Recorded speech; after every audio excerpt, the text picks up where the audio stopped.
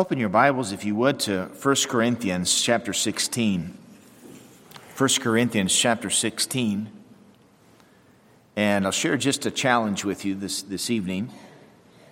From 1 Corinthians 16, verse 5 through verse 9, is a short passage we'll be reading. And Paul is expressing his desires, his plans that he has made, motivating him to make further plans. You know what motivated Paul was not going hotel to hotel. Paul didn't have his business expenses taken care of and somebody calling ahead to provide everything. You know, Paul had a pretty difficult ministry. I don't know if you've read 2 Corinthians chapter 11. See all that Paul went through. And you read this and you sense the urgency that he still has to go and travel more, to see other people saved, churches established, and you wonder what in the world gets Paul up in the morning. A fellow asked me, we have 5 full-time staff at camp, and one of the men is going through some difficult times physically, and he said, "Pastor, how do you do it with your schedule?" And I said, "I just have things to do." Goals motivate you. And Paul had goals. Paul had goals. He had lots of pain. I'm sure he had pain. I'm sure he had fatigue, and he was sick, and at times he was cold, times he was shipwrecked, but he kept going. His goals motivated him and mobilized his team. In this particular passage, he said, "Now I'll come unto you when I shall pass through Macedonia, for I do pass through Macedonia. And it may be that I will abide, yea, and winter with you, that ye may bring me on my journey whithersoever I go. For I will not see you now by the way, but I trust to tarry a while with you if the Lord permit. But I will tarry in Ephesus until Pentecost, for a great door and effectual is opened unto me, and there are many adversaries." Paul had lots of plans. He was filled with an urgency to carry the gospel to the lost. Ever since his calling in Acts chapter 9 was recorded, and he remembered his calling in Acts chapter 26, he was consumed with the idea of taking the mystery of the gospel to preach the unsearchable riches of Christ. That mystery that the Gentiles also were fellow heirs with the Jews. Fellow heirs and inheriting the privileges and promises of God. What a blessing. He was consumed with it. And we see in this passage that he's talking about doors of opportunity. He always had plans. He always desired to go one more place, to stay longer. He lamented the fact he had to leave so quickly on many occasions.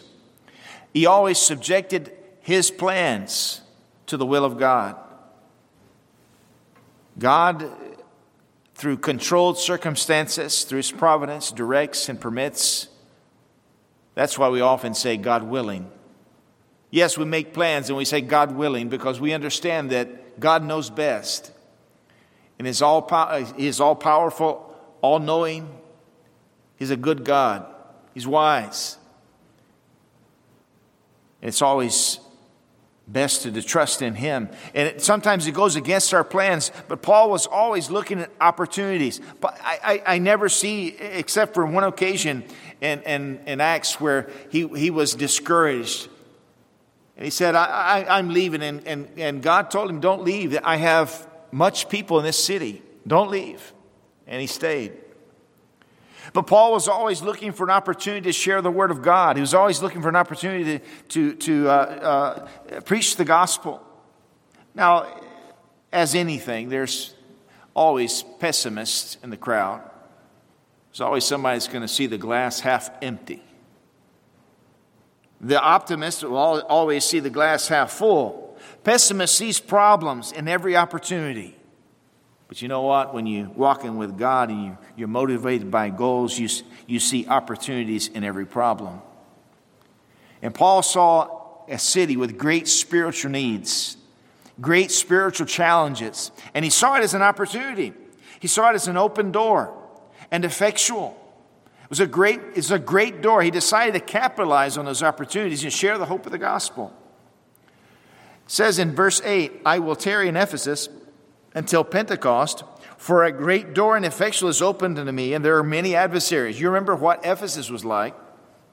It was not a walk in the park. Ephesus was a place where the general population followed Satan. They practiced, it says in the King James, curious arts. They were people that followed their lust, their desires. They did not look to God. You remember the riots. You remember the opposition, the great opposition that Paul faced. And Paul didn't see it as an opposition. He didn't see it as something that's not going to work. He said, here's an opportunity. Here's the people that need hope. And because that one man, God used him. His enthusiasm, his desire, his drive, his mission team as they got to Ephesus and began to preach the gospel. It says in Acts chapter 19, if I'm not mistaken, it said, these people, they heard the gospel and then they got together and they confessed and they confessed their deeds and they manifested them. And then it says they burned their books and the word of God prevailed. They turned their back on their God, which was Satan. They turned their back on Satan and embraced God, embraced salvation through faith, by grace through faith. It wasn't an easy place.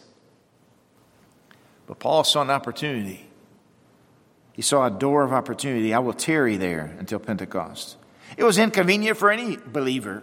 It was contrary to the gospel.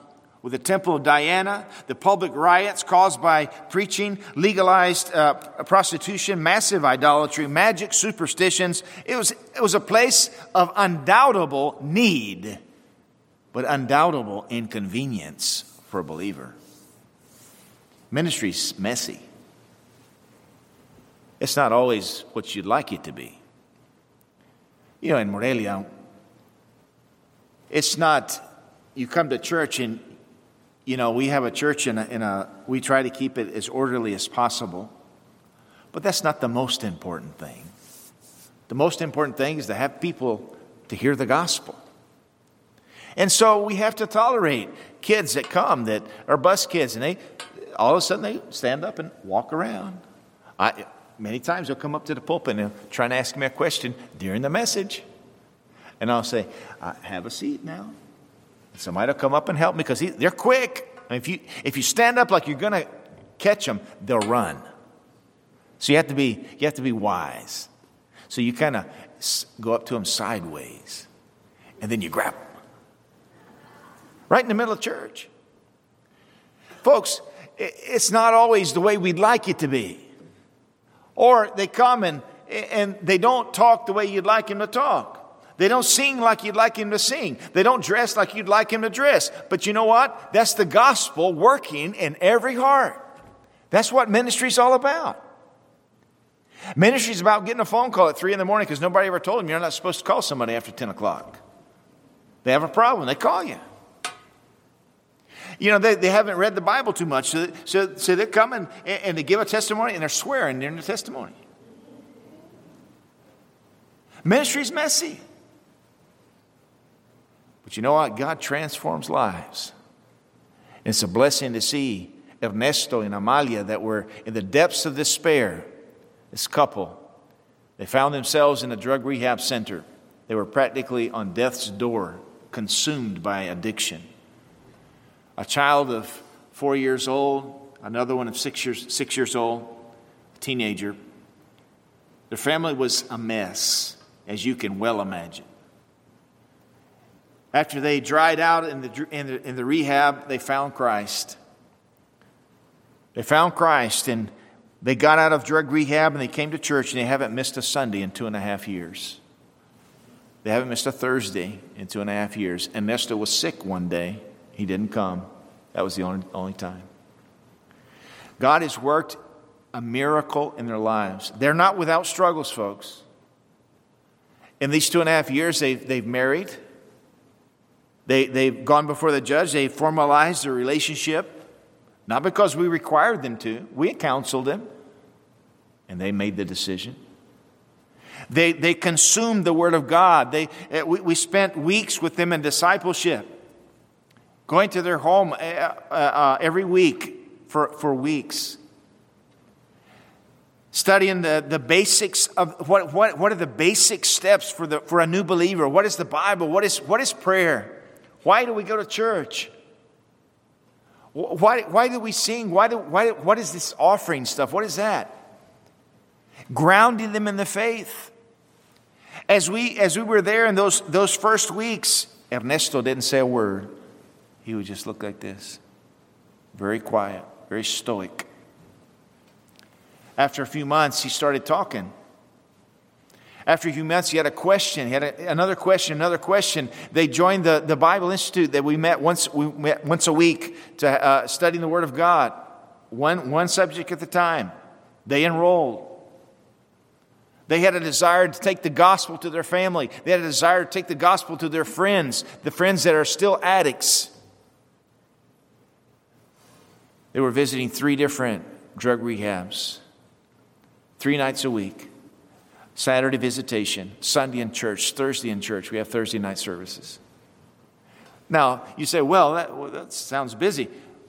He'd get home at 7 o'clock. As soon as he got home, he'd leave. He'd just change clothes and leave. Folks, a guy that was transformed by the Word of God. The Word of God works. The Word of God, the power of God is evident in his life and the life of Amalia. What a blessing to see them both walking the Christian walk in fellowship with the Lord, struggling every now and then, but thankfully not with drugs. Struggle with other things, just as you and I struggle. But God is doing a great work. Doors of opportunity. There are so many opportunities in Morelia. There's so much need everywhere you look. You know, we shouldn't be so concerned about where I need to be. We just need to be concerned about serving where God has me.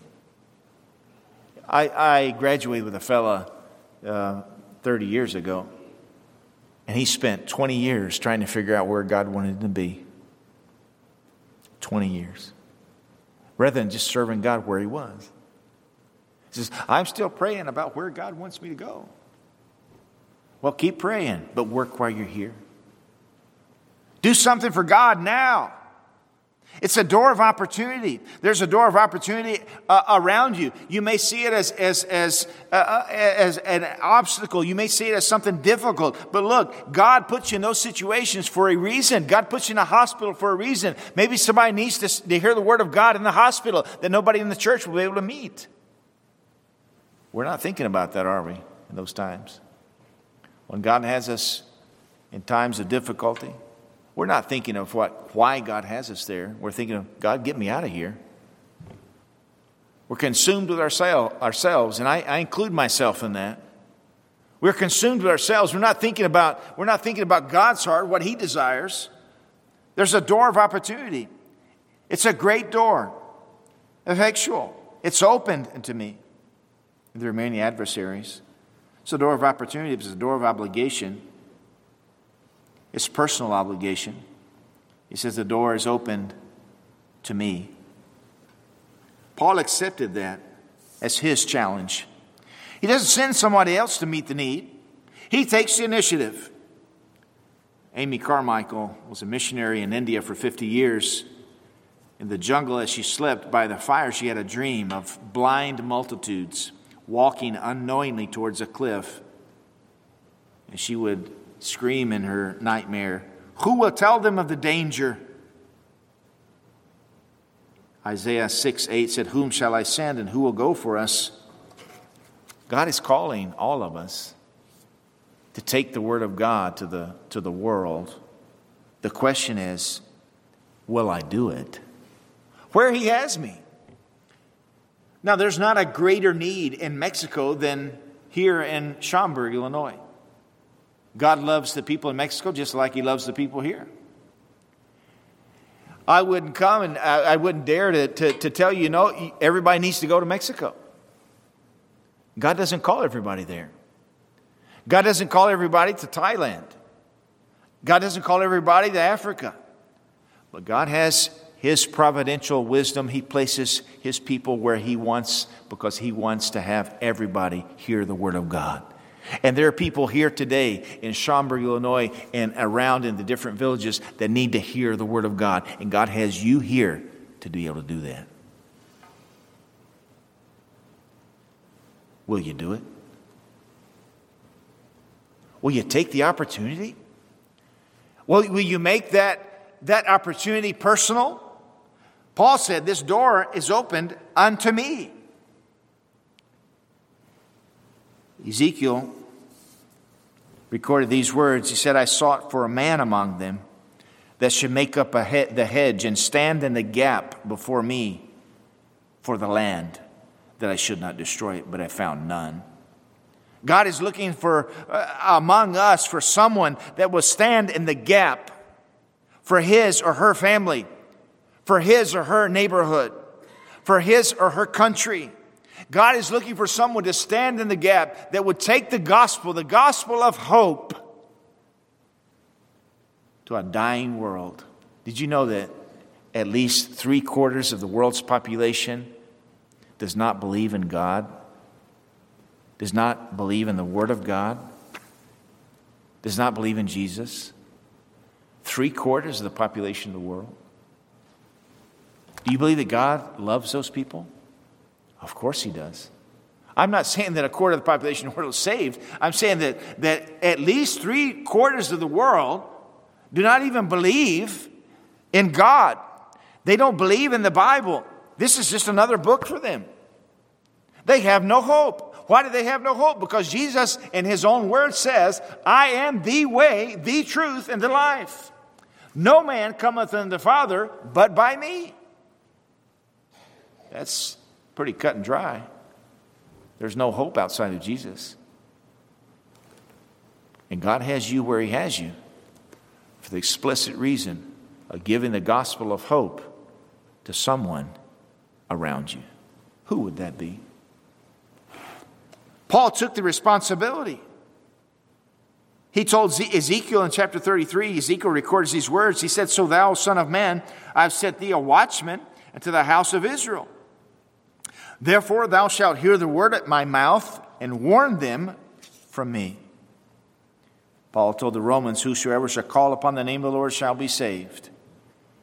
How then shall they call on Him in whom they have not believed? And how shall they believe in Him in whom they have not heard? And how shall they hear without a preacher?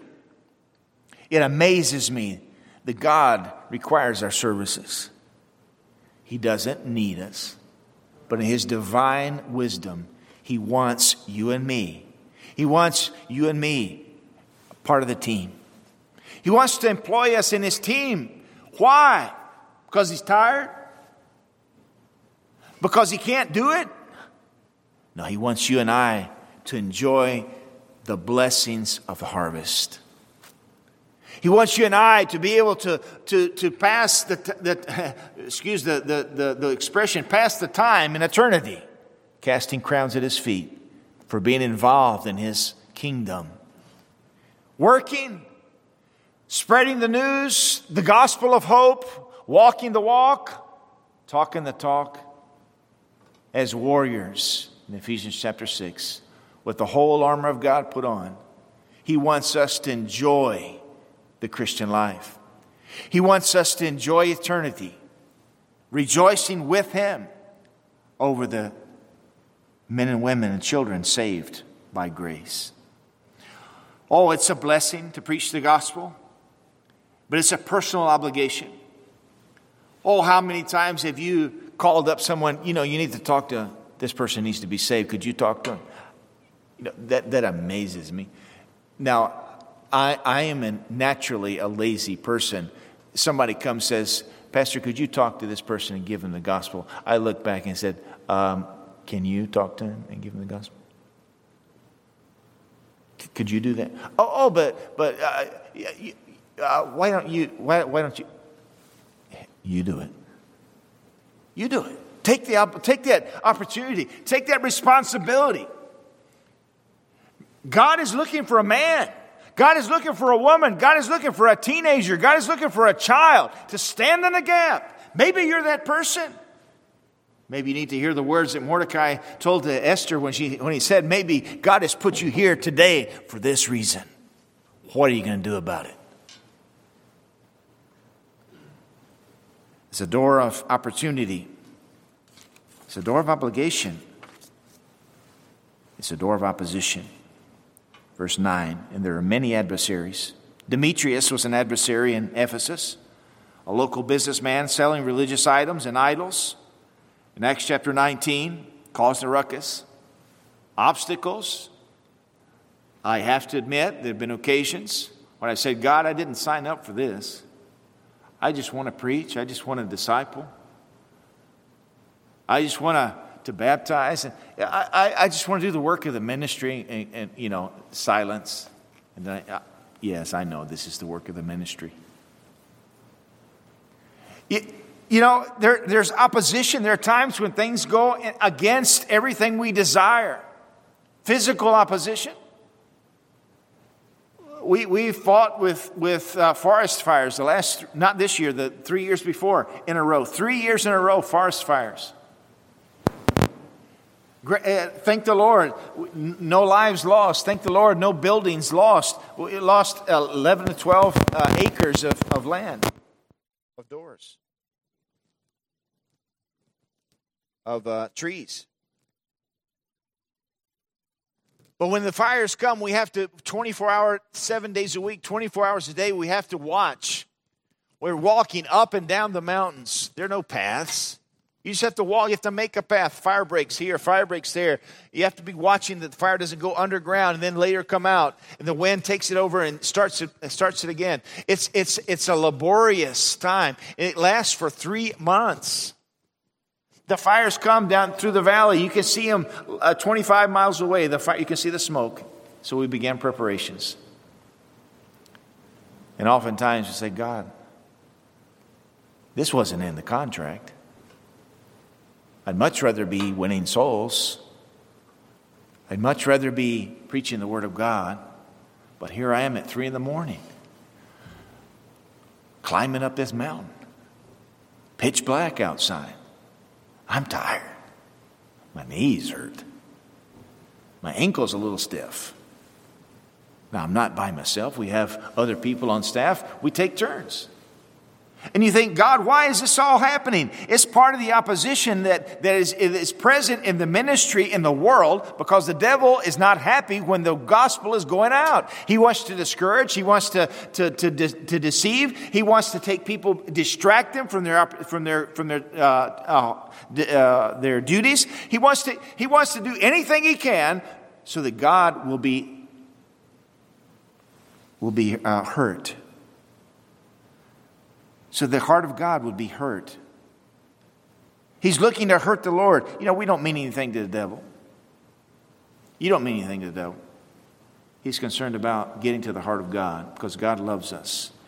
His desire is to walk with us, to have fellowship with us. That's why he created Adam and Eve. He walked with them in the garden. That's what he wants to do with you and with me. He wants to walk with us on a daily basis, have fellowship with us.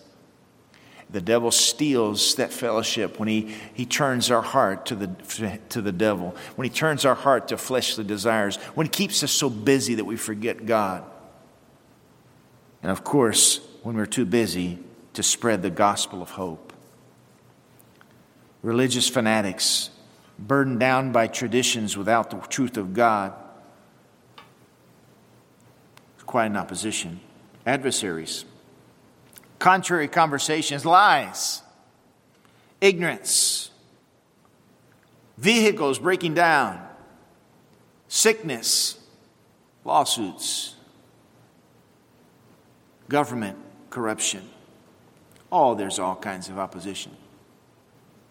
But in Ephesians chapter 6, Paul reminds the Ephesians to put on the whole armor of God because this is not a game.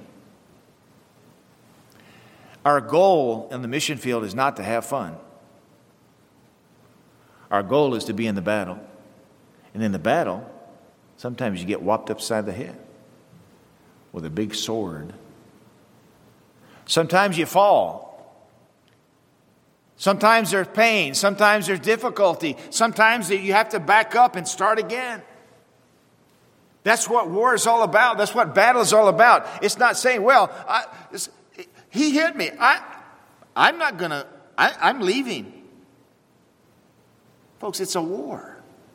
Realize that your enemy is not your brother. Your enemy is not your wife. It's not your husband. The enemy is the devil. The enemy he's looking to distract us from the work of God.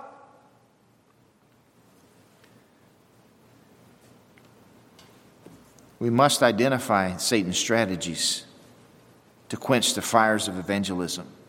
There are many adversaries. Even so, Paul did not flinch. He went forward.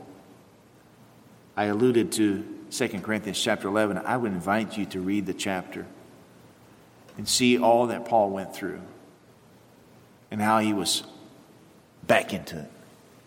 Get up and right back into it. Even in prison, he wasn't moping around. He has my respect. I don't know what I would do if I was stuck in prison for preaching the gospel. I think, God, how in the... Thank you for preserving me from that. We must identify his strategies and not flinch, but go forward. There is opposition. There are many adversaries. There always would be adversaries. But if you and I are doing something for God and nothing is happening, that means there's no opposition. You should worry. The devil's not too worried about you. But I'll tell you what, when you make a decision to serve God, and you make a decision to commit yourself to serving him, to sacrifice time, to sacrifice talents, the devil's going to paint a target on your back. And you better be ready for it. Put on the armor of God, the whole armor, in prayer. The Word of God's right here. It's not a game. And when it comes, you get back up and you go forward. There's a door. I don't know what that door is in your life. I know that God has placed in our lives opportunities, abundant opportunities every day. God has put me in Mexico, in Morelia, Michoacan, in between Guadalajara and Mexico City, right in the middle. He's put me there. Church ministry, camp ministry. We have kids and families, teenagers that come from all over Mexico. This summer they came from Hermosillo, which is about 25 hours driving. They flew part of the way. And also from the southern tip of Mexico in the Riviera. About 30 hours they drove. You know what? There's adversaries. There's accidents. There's sickness. There's corruption. There's discouragement. But we must keep on. One day, the door of opportunity will close. Just as the day when God closed the door of the ark, leaving an unbelieving world on the outside without hope. Just as the groom closed the door of the wedding feast, leaving 5 virgins outside the festivities without the opportunity to enter. One day the door of opportunity will close. I'll take advantage of it before it closes. Now, I praise the Lord that if you've accepted him as your Savior, I'm talking about the opportunity to serve him while you can. How many more years do you have? With this, I'll close. Talking to a fella on the street about 5 or 6 months ago. Just knocked on the door. He came to the door, an elderly man. As I was chatting with him, he said, "Oh, yeah, I know about that stuff. I grew up in a Baptist home." I said, "Really? That's odd. Tell me about it." So he did. He said he grew up in a home where his dad had the Bible and they would go to church, a Baptist church, as a kid. I said, "Oh, so you know the Lord. You're sure that you're going to be in heaven one day?" And he said, "Oh, no, I don't do that anymore." I said, "Really? What happened?" "Well, I got married. I got out of the house and got married, and my wife is Catholic. Her whole family's Catholic. Well, that's normal in Mexico. I said, and? Well, I didn't want any problems. So I decided to leave it all behind. I go to her church. I'm Catholic now. And I said, and how has that worked out for you? Oh, great. Haven't had any problems. Oh, well, I'm glad it worked out for you. He's like, yeah, he's congratulating himself. And I said, excuse me, sir, how old are you? He said, 65. I said, how many years do you think God is going to give you in this life? He got kind of nervous. I said, I'm not going to do anything to you. I'm just asking, how many years do you think you have left? I don't know. Nobody knows. You're right. Nobody knows. I'm not trying to put a time limit on your life. But if God is kind to you and you have 5, 6, 7 more years, 72, 75, you think, how does that sound to you? Oh, well, now that you talk about it, it's about right. Let's say you have 7 years left. I don't know. I'm no prophet. 7 years. And you're gone. Really? Oh, I don't know. Would you be willing to, for 7 more years of peace in the house, exchange that for an eternity in hell? He said, well, now that you put it that way, that's I don't think anybody would do that. I said, why don't you accept Christ? You know what he said? No, I don't want any problems. You see how the devil works? Had him deceived. Oh, there's lots of opportunities. I pray for the man that God will turn his heart before he takes him. But one day it'll be too late. One day it'll be too late for you to go to that family member that you've been praying for all these years. One day it'll be too late for you. When you desire to do it, you'll not be able to do it physically. You say, oh, I wish I had spent the years of my youth to be able to take the gospel. Now I can't. The need is overwhelming. Folks, the sad thing is that we have the answer and we're not using it. The message needs to go out now. Let's pray.